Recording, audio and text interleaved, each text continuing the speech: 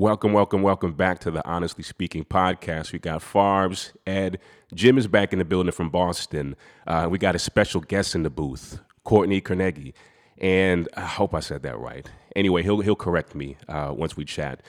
We touch on a lot of things today. Gina Rodriguez and the use of the N-word, T.I. and the crazy things he's doing with his daughter, and also Byron Allen and the Comcast, the Supreme Court case that a lot of people are underestimating. Anyway, kick back and listen up, and let's get into it. All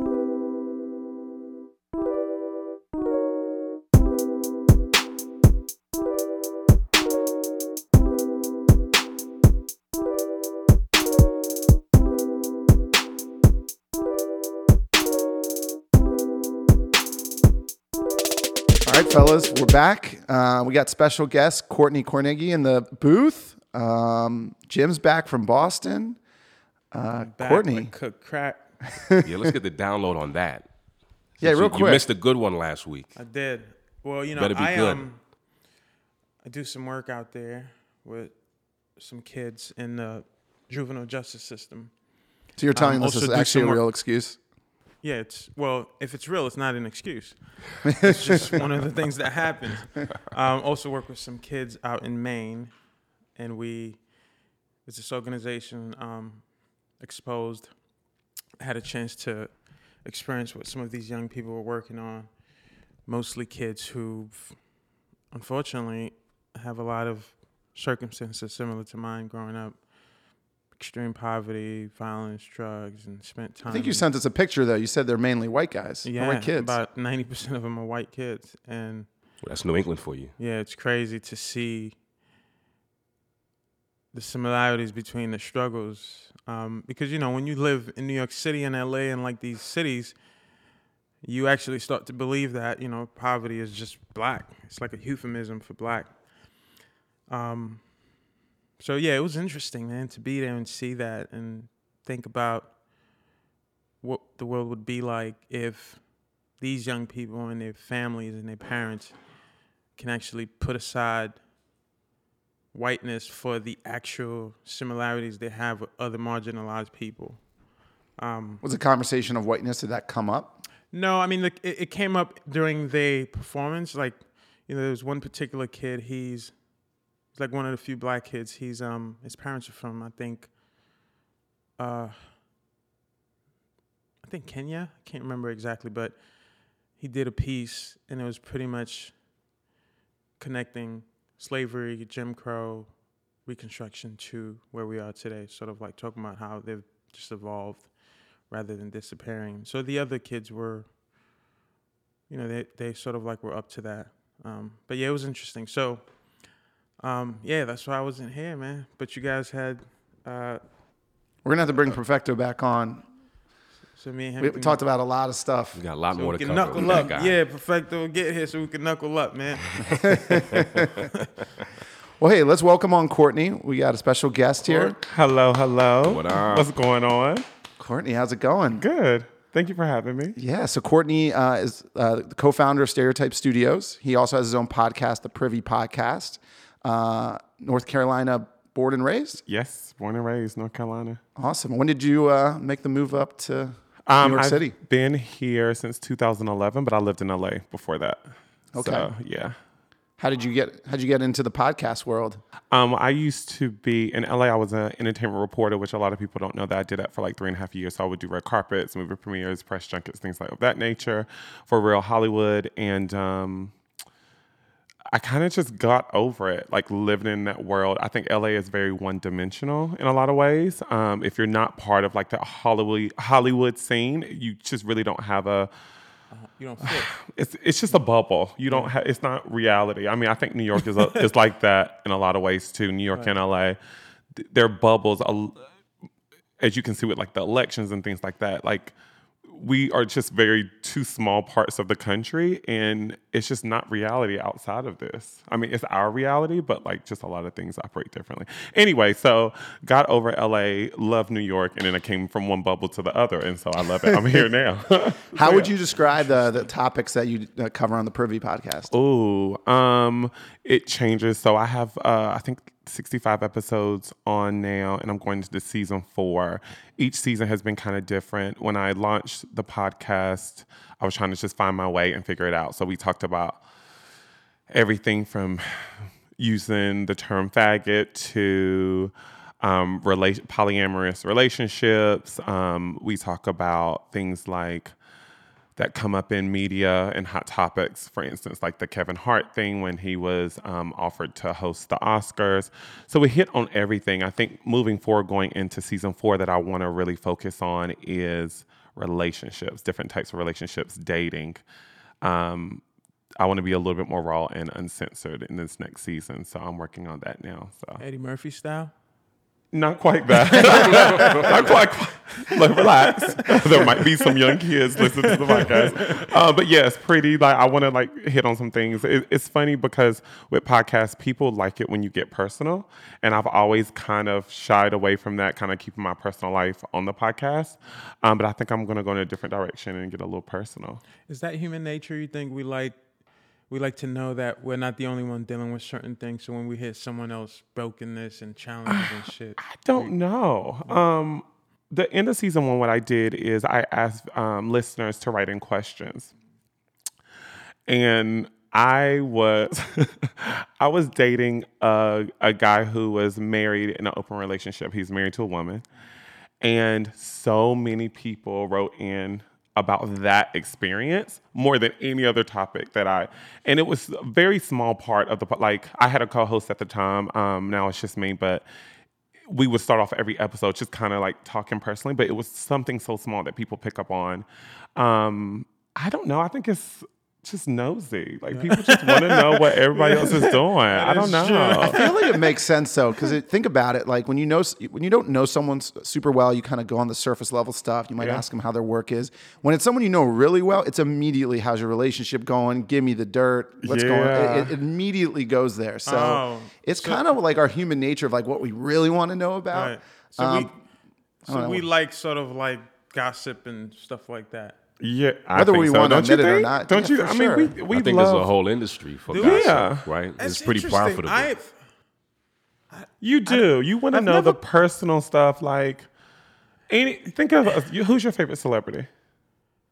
LeBron James. Okay. James. But the reason why I like him has a little to do with him being like an athlete. I'm more like his social and political stands, and I've always liked athletes for that. Okay, so you were not fascinated when you remember when he slid into the other girl's DM? He was. See, I don't even. Yeah. Okay, well maybe I'm just the nosy person.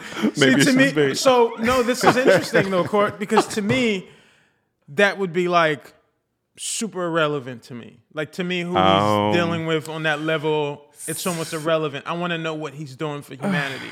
I'm not so sure I care about who's sliding in who's DM. To me, that's like normal. That's human nature. Like, people do that. So, It's human nature, but I do. And you guys have talked about this on the past. It's hard for me to separate someone's like art from who they are.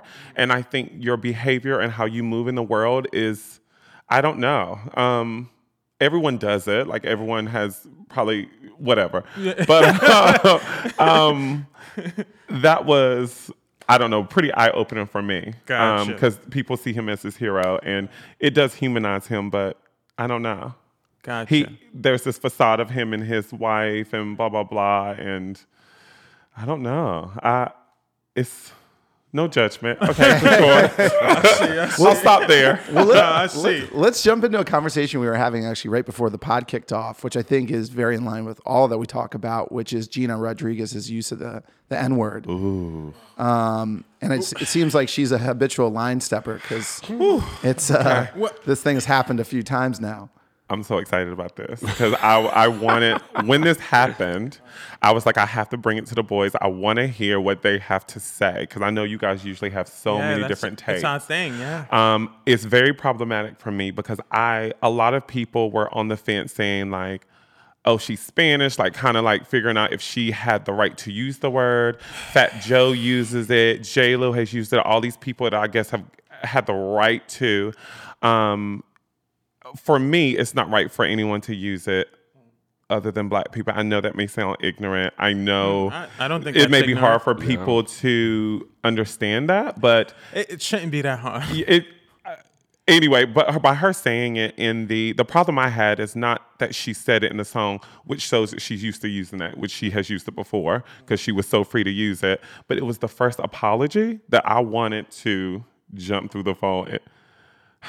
I apologize if you were offended. That is the worst type of apology that you can ever say to someone. If you were offended, it definitely was because you wouldn't be issuing this apology. But yeah, that's my take on it. So this is an interesting one for me. So first of all, I don't use the N-word. I stopped using it 12 years ago when I was in this group home and we met this guy who started this campaign. It was called Abolish the N-word. And so he did a lot of education around the N-word and why it was so harmful. He talked about us using it among each other. He sort of like differentiate N-I-G-G-A versus N-I-G-G-E-R. Yeah. Just got the whole history on that word and its ugliness and what white America has used it for. And one of the things he said to me that kind of was really interesting that got to me was, he said to me, have you ever thought about the fact that most of the times when we're harming each other, the word we use right before we do the harm is the N-word? Like, he said, it's almost impossible to harm someone right after you call them brother or sister. It's so much easier in the moment if you use the N-word because you already create that space between you and them where you can harm them.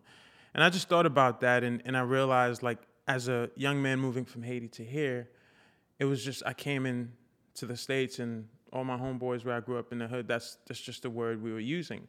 And so I stopped using it, and I understand sort of like maybe some of the challenges around the Latino community when it comes to the N-word in some ways, because, you know, like if you're Puerto Rican, you have some Black in you, right? And you probably grew up exactly where we grew up, and in some ways have kind of some similar experiences on a day-to-day, though the history is completely different, right? We're the only group that have had to deal with the pain and the atrocities that come with that word in this country as Black people. So for me, I'm completely against anyone using it, including us, but I know that we have the right to use it. So for example, if you're using it, I'm not gonna come out and say, hey, Court, you can't use that word. Because we get to do that, we get to decide that. Now, the other thing I find fascinating is I was having a conversation with my homeboy who lives in LA, and he says to me, you know, anything that I buy, this was an interesting take. He says, anything that I buy, I should be able to use. And I said, what do you mean? He said, well, I consume hip-hop music. I buy hip-hop music. I spend money on it. So in some ways, why shouldn't I be able to use the N-word if This is a long-running continuation of wild takes from Jim's friends. Well, here's the difference. You don't ever need to put me in the room with him. Is he Black? No, he's not Black. Oh, yeah, I never knew. That's the rub. Of course he's not Black. But by the way, he doesn't use the word, but he was making an argument. Yeah. Right? So Okay. the bottom line is that every white person uses it when we're not around, I believe. I don't think everyone. Not every. I think most white people use the N-word when we're not around, especially when they're listening to music.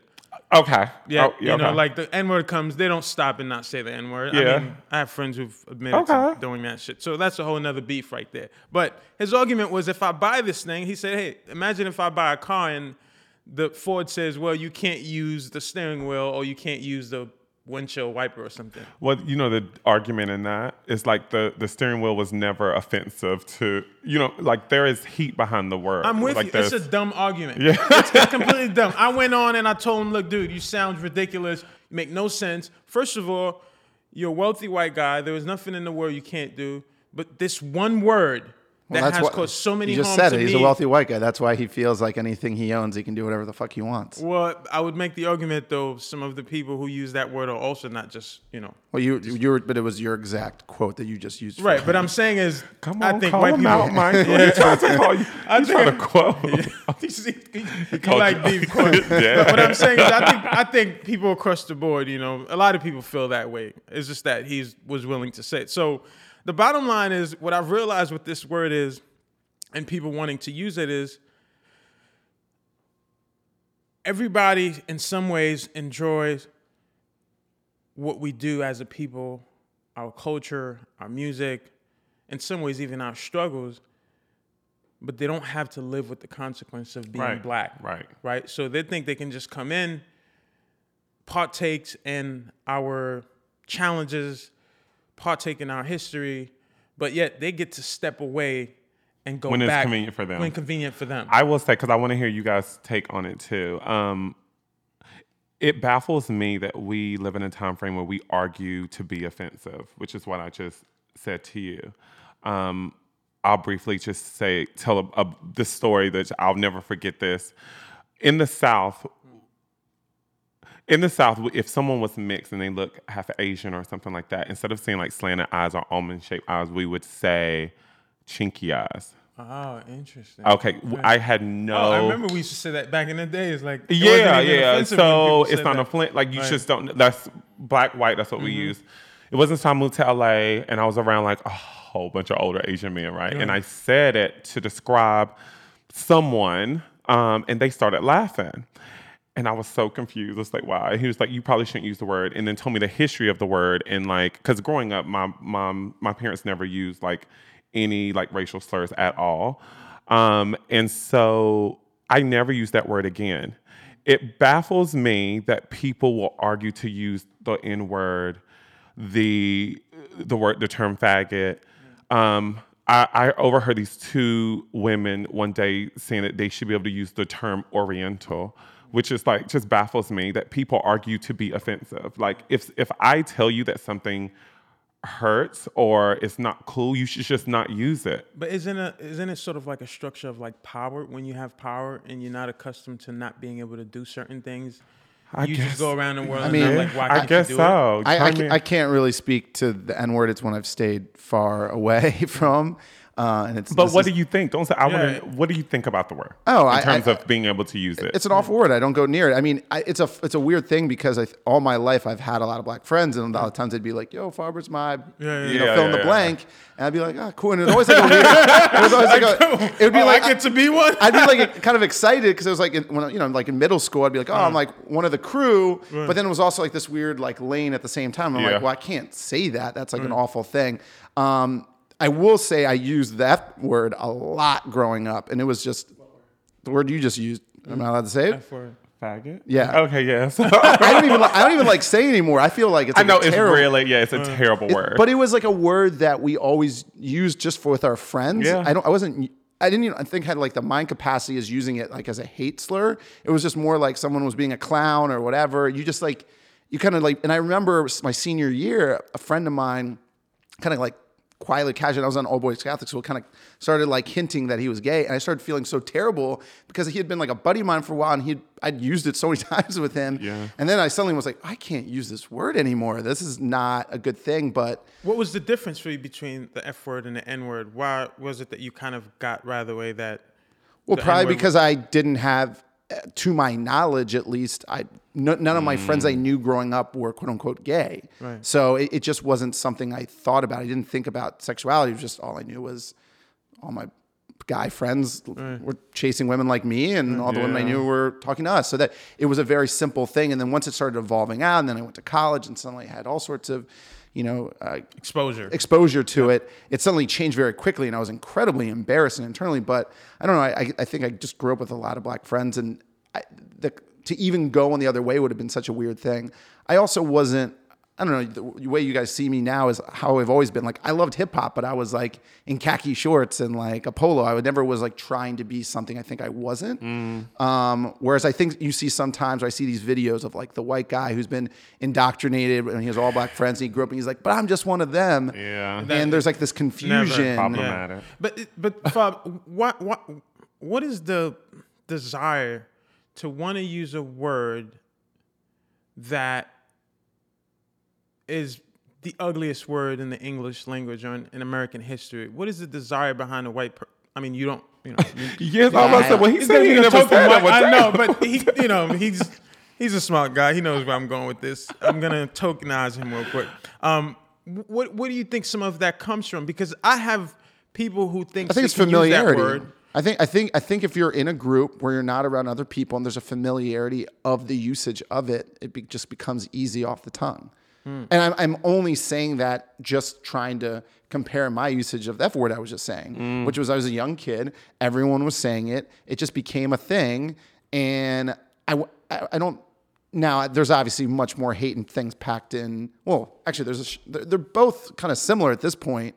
So I can't even say differently. Similar in what ways? Well, people, if you're like someone today using the F word, like there should be enough acknowledgement in like popular culture that is a hate-filled word. So interesting that you said that. That's the reason. It wasn't until I did an episode of the preview. I think this is my 5th or 6th episode at this point. It was pretty early on, and I was out to dinner with 2 comedian friends of mine, and then their friends were these 2 white guys. One was from North Carolina, one was from Texas, and they were telling me how they have gay friends, and they use the word around them, and they're okay with it. And I had to tell him, well, guess what? I'm not your friends. Don't use that in front of me, and I'm not cool with it. And I told him why.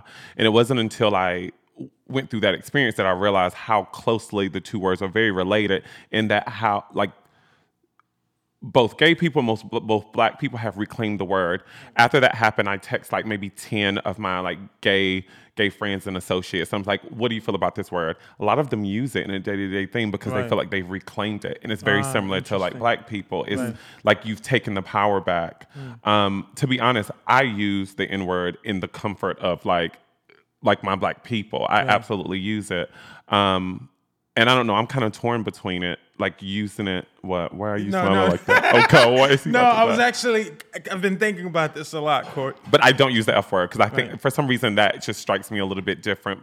And I don't know why. I don't know what the difference is. But that's interesting. So, and this is going to be my question for you. As an individual, would you say you fit in both categories in some ways, right? As a black. Yes, I do have I think my tie is a little bit more to the LGBTQ community, though, because I feel like black people are very judgmental, and like I think it's harder to be gay in the black community than it is in any other race. Or I saw a post this morning on someone had put something out about like Alicia Keys bringing one of her kids to like a nail salon or something, and it was on the Shade Room. And the amount of like anti-gay slurs filling it was so atrocious. It's terrible. Even, I mean, just a couple of years ago, I won't like say the rapper, but it was like a really, really old school rapper. I had to go to a show at Madison Square Garden. We were backstage, and I could just feel like it's just, sometimes I walk into a space of a room full of black people, and there is like a judgment and like, it's not a comfort. What do you think that's from?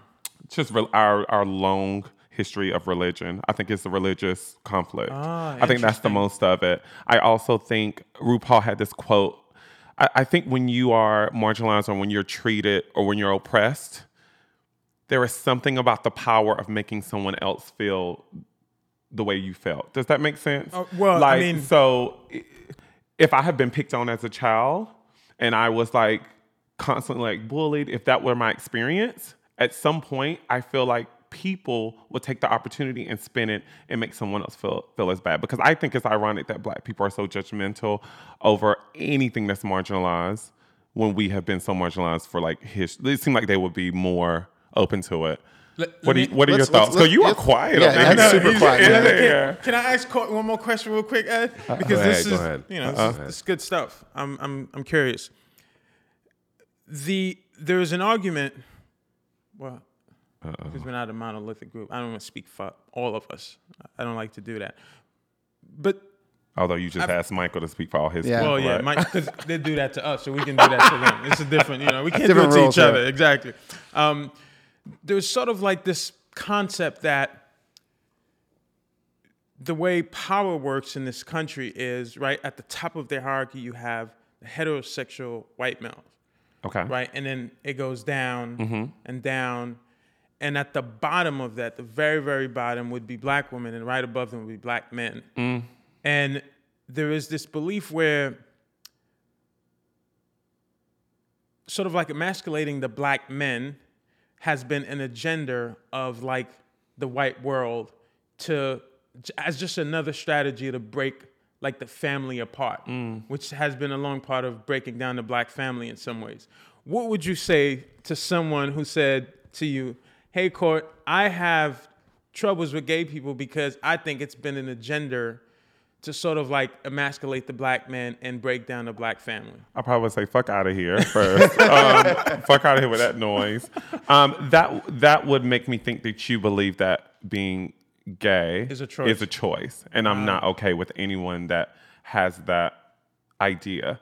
I don't think anyone would choose to be like, now it's like cool to be like different, whatever. But like I knew I can remember like I was like 6 or 7 thinking Andre Agassi was attractive. Right. That's weird. I know. But my sister watched tennis, whatever. There's a story. But I know it's not a choice. Like I know who I am, and I'm like, that's just who I am. And I don't know. It's a very interesting concept though, because I think that's probably why I am so. I'm not threatening to your heterosexual white male, right, or that community, or anyone other than black people. Well, I won't say anyone, but like I'm non-threatening, so I wonder if there is a correlation there. Right. There could Well, be. There's power certainly plays a part, right? When you at the top of the food chain, you have to worry less about who's at the bottom there. The last question I'll ask you, Court, is lies. I know, because he the, said the last last was last. 9 questions. The last. Well, we've been wanting to do this for a while. There's this young man I used to work with who was part of the LGBTQ community. Did I get that right? You by the did. LGBTQ.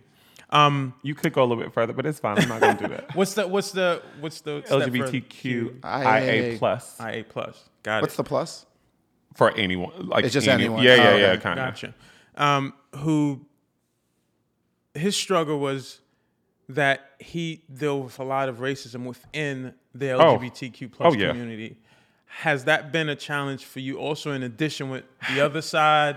It hasn't, but it's something that I'm aware of now in this day and age. For the longest, and this is the reason. When I started my podcast, I was actually thinking about doing one either about black people or about gay people. And the reason why is because I felt like I grew up in this bubble in the South. I had a lot of white friends mostly throughout life. I seemed to always be the only black and the only gay person in all of my groups of friends. Yeah. And so I found that I was like I wanted to seek more and like figure it, like see what it is. Is it something, it's like, is there self-hate? Is there something there? And that's why I sought out to do the LGBTQ podcast, because I just wanted to learn more about our people. Okay. What I've learned is very similar to mainstream media. The gay community has been very white male dominated. Yeah. I recognize it. And now I just try to do my part. And even when it comes to the privy, I try to give as much light to black queer people as much as possible, because that is definitely a problem. Right. I haven't necessarily experienced to my knowledge, but I'm sure I have. Right, because even within marginalized group, there is marginalization. Oh, yeah, absolutely. Yeah. I mean, okay, you got to jump in there. You've just been quiet this whole time. I'm gonna shut up. You're like, I just looked at him. He's just quiet. It was all so interesting. I just want to, all right, let me just touch on the N-word because we obviously moved on. I think that I use it. Yeah, you've called me that stuff, man. Gleefully, I use it. Because I think that sort of the private rapport that exists in the community, not just black, but any community that you can call oppressed, I think that they use derogatory language in an ironic fashion all the time, and usually in an endearing way. I don't think that that's unique to black people in the N-word. I think it can be used with women and the word bitch. Right. Yeah, like right? they call each other. But Ta-Nehisi Coates, by the way, your boy had a really interesting take on that, which goes right along with this conversation. But keep going. So I think, and just even the way that you are with your boys, and you're like, get over here, you son of a bitch. In any other context outside of that relationship, that would be offensive. Right. Those might be fighting words, right? Yep. So words only take on meaning in relationship and in context. Yep. I think that there is no other. I don't think it's unique when black people use the N-word. I think it's sort of this. It's this sort of Let him finish. Damn. right, Jim. We've been talking a whole damn got these time.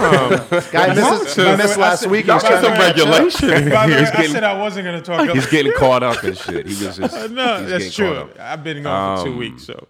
Yeah. So I mean, you know, and I don't know about the let's say the gay community specifically in the F word. I don't know if it's used in an endearing way in any context at all. I wouldn't know. It is. Yeah. So But I'm cool on it. Right. Okay. So in the instance of that, there's more so taking the power back. It's not seen as the exact same thing. So I think there are instances of using epithets in an ironically endearing way in all types of communities and have been all through history. And guess what? The N-word was used before rap music existed in black communities. The rap music didn't invent the N-word.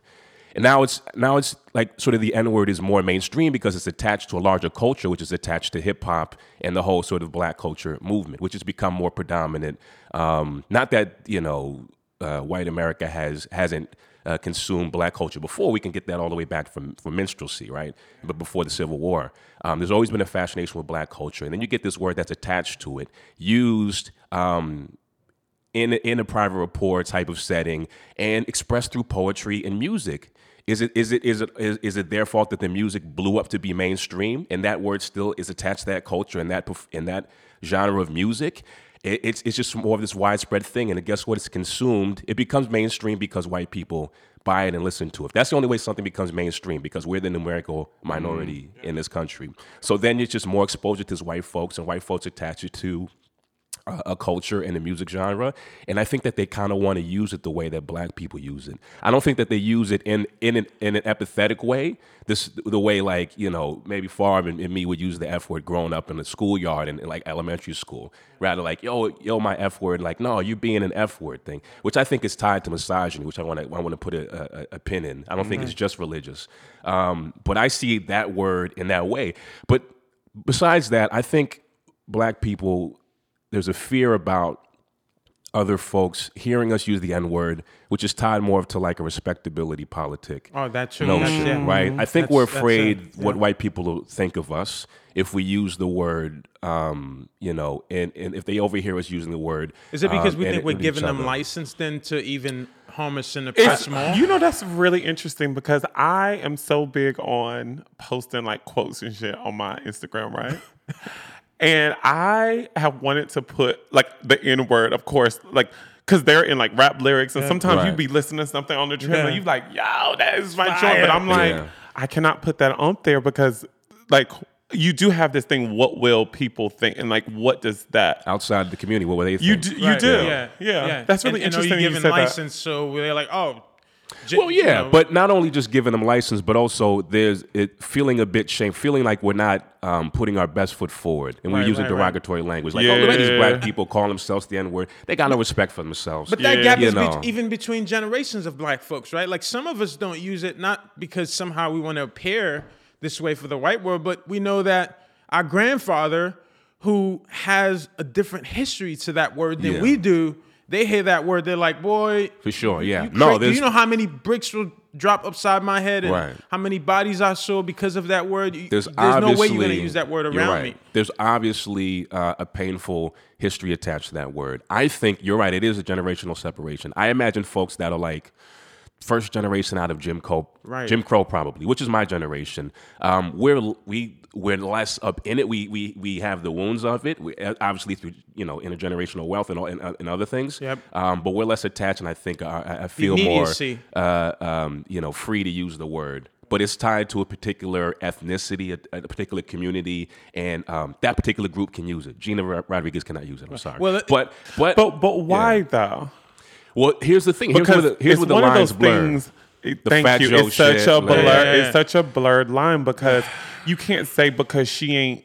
Well, I mean, I think that way, but I feel like logically and it just doesn't make sense. Like to say because she doesn't really, because there's been in the past where she separated Latin women from black women, which shows like you not really, you're course. separating Yeah, of yourself, course. so you don't really get to reclaim that word. Right.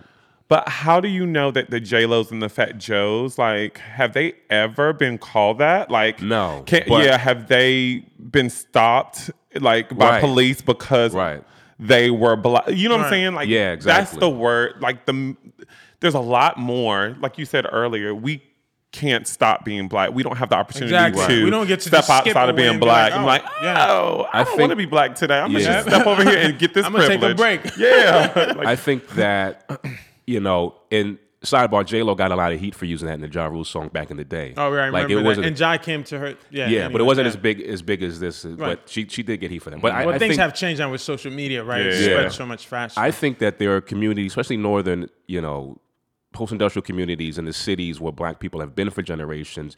You're getting a lot of low-income immigration from folks from Hispanic countries that are coming in. Dominicans, Puerto Ricans, obviously Puerto Rico is part of the States, but like coming into like places like New York. In those communities, those are segregated communities, right? Those are ghettos. Even though it's more transitory for those groups of people, given that they have a certain agency that they're immigrating there rather than they will put there and segregated there by the way black people have involuntarily. But you're mixing up a lot culturally in those settings, and you're going to get Spanish folks that have grown up right next to black folks. Yeah. And it's just, and for that I grew up time, with nothing but Puerto Ricans. Yeah, from that time and place, they're a part of the culture. They just are. So right. They've been a part of Hip Hop Foundation since. But isn't that similar to Michael? Let's push this forward a little bit. Okay. Oh, I love that. We've been on this one for a little bit. Sorry, I came in late. And I actually want to come back because we were touching a little bit about patriarchy, toxic masculinity, and something hit me while you guys were talking that we haven't talked about. There's a lot we can touch around the Breakfast Club, but one of the things that came out last week was T.I. with his daughter doing hymen checks, That's a good which was topic. crazy. And I have nothing for that topic, so I do. No, because how do you have nothing for that topic? But listen, he don't have nothing from the topic, but he about to say something. No. Go I'm ahead. gonna tell you why I don't. One is I just don't have any. I don't know what that's like. First of all, one is I didn't grow up with a mother. I grew up with just a stone cold dad. So I didn't grow up around women understanding that. Okay. Two is I have a son. Yeah. Three, if I go in that trying to explain to you what it's just not. I don't know anything about that topic. So, but isn't that you can put yourself that's like as reinforcing, a father, though. Yeah, but that's you can put yourself in it. If you had a daughter, and I think it comes down to the simple fact of him making a difference between his son and his daughter. Yeah, this is just equity. You wouldn't do this something like this to I would a boy. hope not. I would hope that you wouldn't treat. Go, Michael. No. You should ask me. I would hope that you would not treat your daughter any differently when it comes to like the birds and the bees and like those type of conversations. And even once they start having sex, I would hope that you would not make that type of difference or put more stricter guidelines on her or parameters around her because she's a female versus your son. Does that make sense? Of course, that makes perfect sense. So what he did was he went to a doctor's appointment with her? He goes to the doctor's appointments. Multiple times. Yeah. No, he's going and checking, I don't know how often per year, to see if her hymen is broke. I've never even heard of anything like this. I did not know that you but could even. I don't even know if you could do something like that. But the concept of that is so controlling, is so intense. And it's not the point of, yes, a parent wants their kid to be having sex at not age 10 or something. Yeah. Everyone wants them to be safe. Such a cut and dry case. Like, what is the confusion? There's no confusion over this. It is cut and dry. Like, it's so completely cut and dry. Yeah. It's the policing over a women's agency over her body and her sexuality. So here's my take which on we can get into the history of, by the way. I thought you said you ain't had no take. You ain't had no He's sipping water. Don't come for me. But you said you ain't had no take. Look like Kermit sipping tea right now. Don't come for me. Well, I have a different kind of sort of like view on it. And by the way, I know this is not going to be popular because I can already tell. Oh, Lord. Don't make me throw this. I know. You're going to throw the water at me. And I'm very sensitive to, as a black father, any of you have kids in here? No. Okay. No. So I have a little authority on this one. You got it. I know, right? Check yourself, Jim. Not on a daughter. I'm speaking from a black father's experience. You live in a world where the thing that is the closest to your heart, your child, your love, you were died for, is endangered all the time. And a lot of time it has nothing to do with who they are, but simply the color of their skin. And there's a way. I don't I know. like how man. he starts because I be wanting to know how do we get around. You can't use a broader argument that, of course, is empirically true to defend this. That's not what this is about. Just spit out the defense. Well, Spit out y'all what shut you the said. fuck up and let me at least get to the point. Thank you. The point I'm making it fast. The point what I was getting to, and I was taking my time because this is, I want to make It's sure a I get serious. this You right. want to articulate it. I got you. And this doesn't necessarily have much to do with T.I. and what he does with his daughter. But for me is that in a world where your child is always at risk and you are blamed for not being on top of your child enough and that your child will be judged by different standards, I am not in a position where I can tell myself, a black father, what to do with their kids in their own relationship than I think other people are willing to do. So now... So if a father's beating their kid... That's a different story. But how is it different? Did he beat her? He didn't beat her, but this is like a crazy thing that's going to fuck her up psychologically for life. Yeah, but what I'm saying is that that's something for that family to me to deal with. That's not my business to go and tell T.I. If a white family was doing this, you would say something different. I was Well, about I'm to sure say, a I white think family it- probably is doing this. We just don't know about it. But we would have an issue with it. So you think I have an issue with it because it's a black family doing it? I think you're defending it because I'm not defending it. I'm just telling you that I am not in a position to tell a black father how to raise their kids, especially when I know there's a system out there waiting to eat their kids up. That's what I'm saying. You guys can have your opinions on it. I'm not going to tell a black father how to raise their child. That's what I'm saying. I think I think you can remove the race from it. I don't think it has any. I'm not a father, but I don't think it has anything to do with her blackness necessarily. I just think as a parent to have your child, she's over 18, right? Doesn't she have to? Isn't she over 18? I don't know how old she is. Close to it. I think she's like 16 or 17. She's of age where it is not legal for does not have to share that with her father. Like she doesn't, and he actually goes to the doctor, and like the doctor gives her father the information. Like that's just not even legal by any standards. Well, then this is like a patriarchy thing. Yeah. It's like there's like some sort of like mind control over the situation. Yeah, that a woman is less than a man and that a woman has to divulge that information, I just feel like it's sickening, and it just reinforces. The actual trouble I have with it, if I do have one, is that for a man who 75% of his songs is talking about hypersexualizing women, Right, so I would probably think like, well, if that's just what you're promoting all the time, don't you think your daughter's gonna take something out of that in some ways? Because you're telling everybody else they should be a part of it. Yeah. That would be my only issue with it. For me, is I just don't.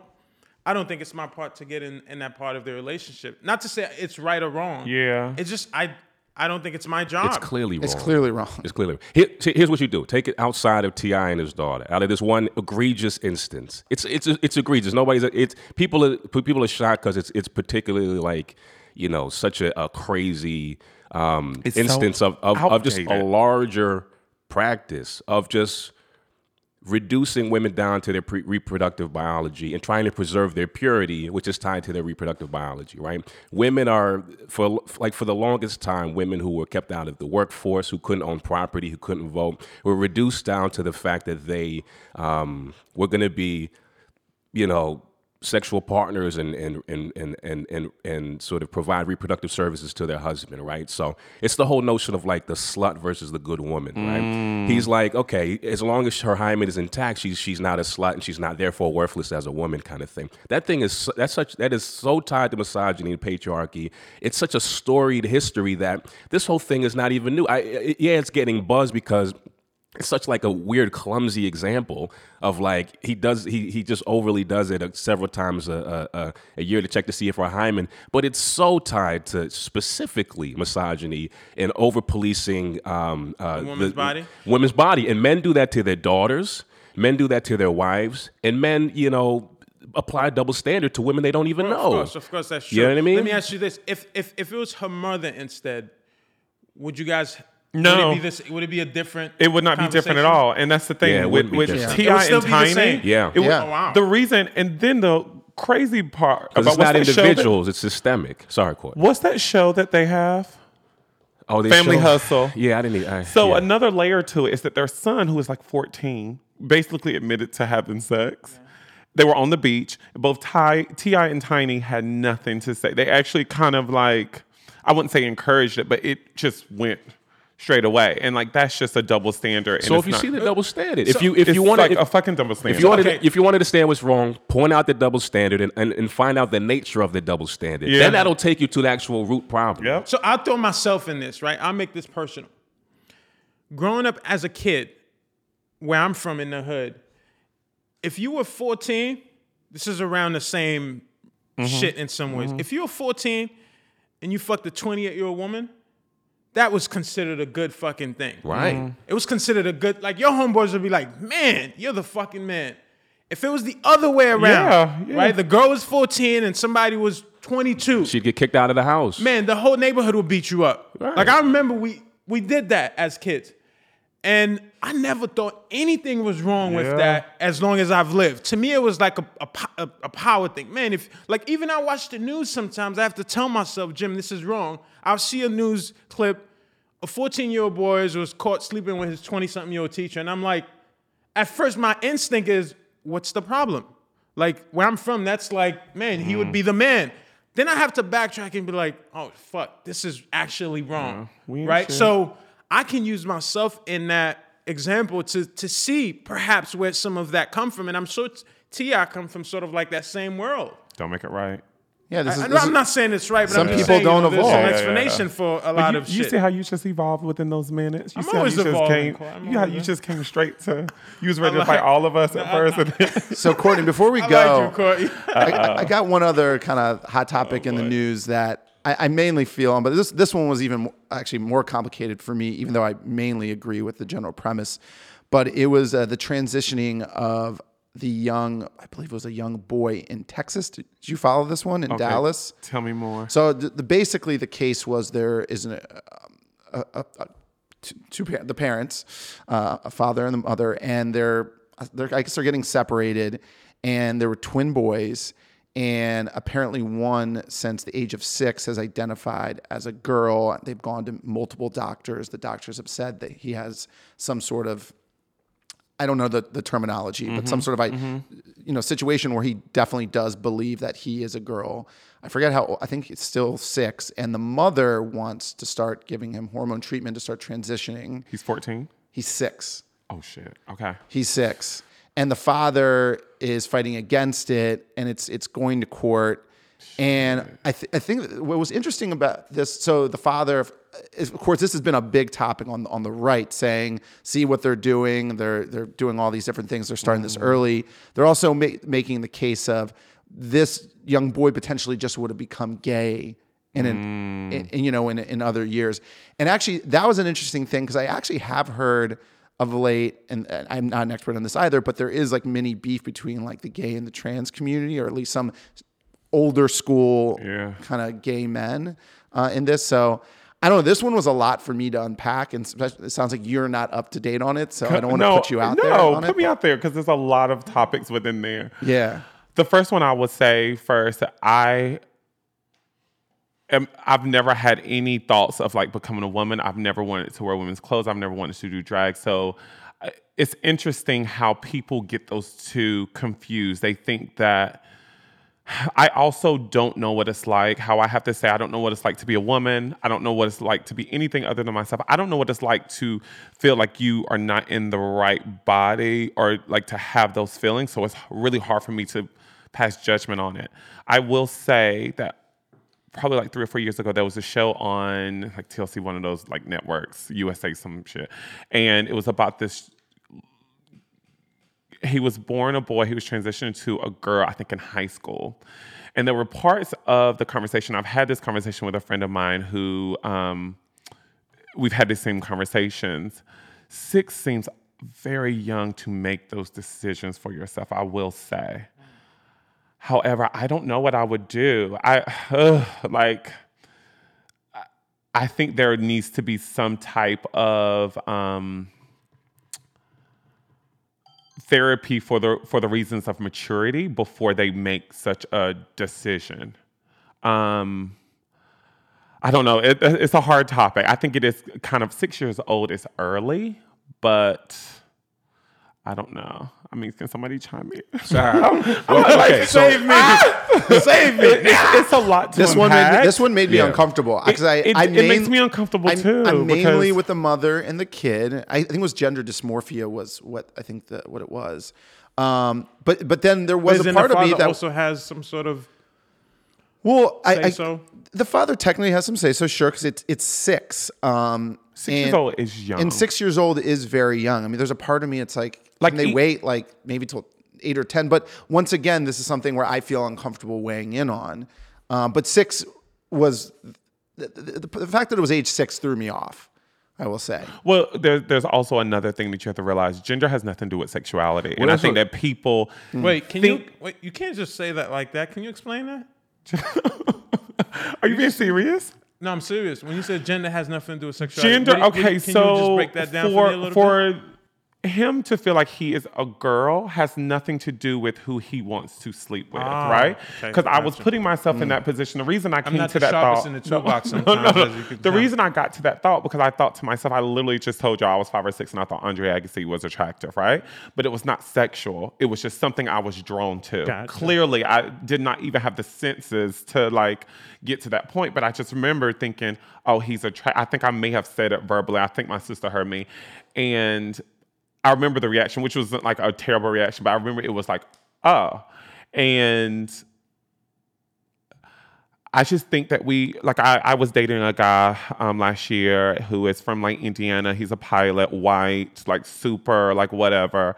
And I'm not even going to get into those details. We had this knockdown drag out. We were away and we had this knockdown drag out about being trans and going to your point of like, gay people feel like they're separate from trans people, and it just baffles me that they can't see the parallels of how we didn't have rights to a certain like years ago. Now they don't have rights, and it's just like I have to really practice a lot of empathy and just support them. So I do support the mother with listening to her child.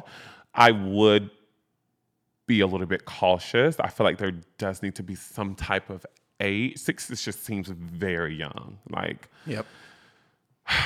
I'm trying to be very articulate, not to say anything like they'll grow out of or anything like that. But like, it's just young. Like we think. I mean, we did shit. Oh, God, gender. I don't know. I question the whole premise of gender to begin with. So I mean, we talked about this in the past. I would kind of liken it to race. We talked about this in the past pod about how racism invented race. I haven't read a lot of papers on this, but I want to kind of draw the parallel to misogyny inventing gender. Like gendered roles, the whole fight against gendered roles is like gender is the creation of like a hierarchy, right? Women are clearly subordinated to men according to gender roles and structures, right? So, I mean... What about the actual differences? Well, that's more sex, right? You're talking about reproductive biology? Well, that's different. That's different than gender, right? So, and a lot of people try to tie gender to that, but I think a lot of people try to justify gender roles for all types of reasons, for the purposes of subordination. So I think I'm curious about somebody that... is transgender. I think we should get somebody on the pod and like, what is their notion of what the woman gender is? If in fact gender roles are fictive in order to justify inequality, the way that black and white is in terms of race. Right. So it's like I feel like I'm the other gender. What is your notion of what that gender is, and what do you tie that gender to? Why does that gender hold any actual legitimacy? Because blackness and whiteness doesn't hold any legitimacy. It's literally just a result of power dynamics, right? Yep. So I wonder if gender is the same. Wouldn't that be the case for this conversation?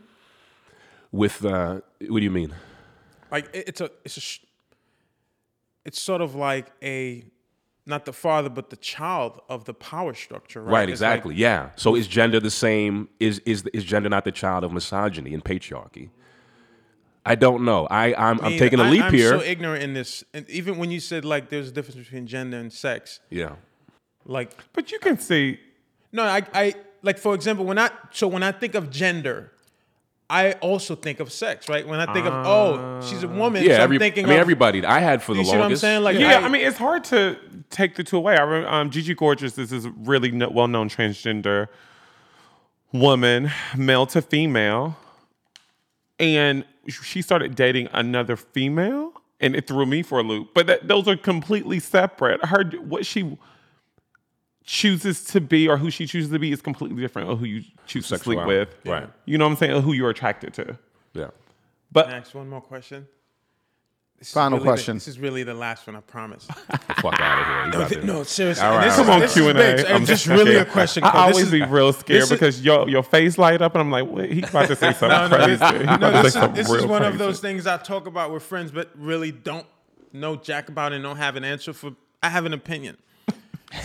Do you think that if, like, a guy's at a club and he meets an individual who he Oh, I had a topic You on know I I'm already going, know where right? you're Who he going. thinks is a woman. Do they have the responsibility to disclose who they are? right? Educate me on that. What do you think? I'm interested.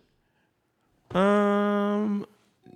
Kind of going back to we were talking before we went on the air about Janet Mock and her visit to the Breakfast Club. You have no right to ask people what they have. Like, you have no right. You just don't. Just like you have no right to ask me who I'm sleeping with. Like, that's, no. Why no? Because I'm not asking you if you got a dick. I know that was very rough. Like, I don't know why I went there. Like, I'm not. This is gonna be rated R. I'm not coming to the table but don't you know that asking Michael if he got a dick because it's assumed. Right. I have no right to ask him. Like, I just have no right. And What you if he can't asks make you? someone because they are different. What if the guy asked the person then? What if they actually ask the question? Absolutely. That's right. No, Oh, they absolutely. can ask. Got They you. can absolutely ask because But the person don't have a right to answer necessarily. No, because you are approaching me and you're assuming whatever. Y'all figure that out later. Right. Now, I think it's in their best interest. It's probably in their best interest for safety thinking of reasons safety to too. Yeah. bring it up. But I had a conversation about, I had a guest that was HIV positive, and the topic was, do you have to disclose that when you meet someone? Wow. And I was thinking at first, like, yeah, you got to tell it. But then I realized you actually don't. Like, Really? it is your responsibility to be safe. It is your responsibility to ask those questions. It is not the responsibility. I don't think that way because you're not asking someone that you wouldn't assume that same question. Does that make sense? Like, Is that because in this kind of day and age, we're not talking about like 1991, like United States, but most people have the drugs to keep it under control? Because I guess not HIV, but if I was sleeping with someone who had herpes and there was an outbreak and I didn't know and they didn't tell me, it's my fault because I didn't ask them and I wasn't safe. they didn't know? Or they knew? No, I'm sorry, they knew, but then I didn't know, and I didn't use a condom, so it's my fault for not being to safe. use your fucking condom. Like, it is. I know it sounds really like disrespectful and shady, but it's your responsibility. Like, Is it on both? Well, yeah. I mean, look. yes, listen, the person who has herpes, I'm not completely saying they ain't a foul ass person because they Right. are foul. Like, Okay, if they gotcha. know, Right. But you're and saying they let it's your you- safety is on you. I mean, for sure, everyone should be safe. I love how you said it. Of course, everyone should be. No, but it really is your responsibility. Yeah. I like, you are not a victim because you may be going up to someone and you think that they were maybe born a woman and it turns out that they're not. I don't. Isn't that like a deeper internal reflection because you're attracted to what you're attracted to? Exactly. That's the gag. That's the gag of it all. Like, because if you do approach someone and you think that, like, I don't know. It's a situation though. Like, I'm not completely taking all the blame off the person, but because one of the ways I think of it is that it could be a safety issue for the oh yeah, I other think it is person, a and I safety think it issue. might even be helpful to say, hey. Absolutely. So we got to wrap up. This was one for the book. This was know. good. Ed, really quickly, we're not going to talk about the topic, but you want to give everyone 30 seconds on what's happening tomorrow with Byron Allen? Oh, man. So it's important for the people to know. This is a big case. Right. Byron Allen he sued Comcast because Byron Allen is this black billionaire that owns this. I didn't know he was a billionaire. He's Close to a billionaire? He's super rich. Close to a billionaire. He's wealthy. He's wealthy. I don't know He if got coined. He's going to be all right. yeah. Like 800. Yeah. He's suing Comcast because they wouldn't carry his TV stations, which he owns this big media company. And he won in sort of the lower courts, but Comcast sort of rebutted and wanted to bring it up to the Supreme Court off of the notion that it is not a violation of the 1866 Civil Rights Act, Section 1982, which is to say that References come through. which is to, With the sections and everything. Go ahead. which is to say that black people are protected in order and can enter into contracts just the same as white citizens, free of discrimination.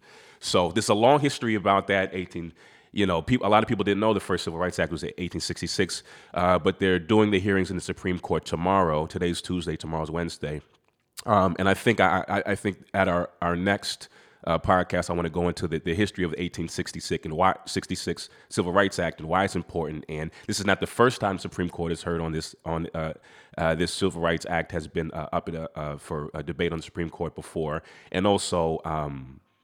We owe everything to the 1866 Civil Rights Act and the radical Republicans. But if Byron loses this case, it could be parts of it could be taken away. This is a big deal. A huge blow. This is a big deal because obviously Byron is a multimillionaire and Comcast is a multi-billion-dollar corporation. But this affects David everybody. and Goliath, right? Yeah.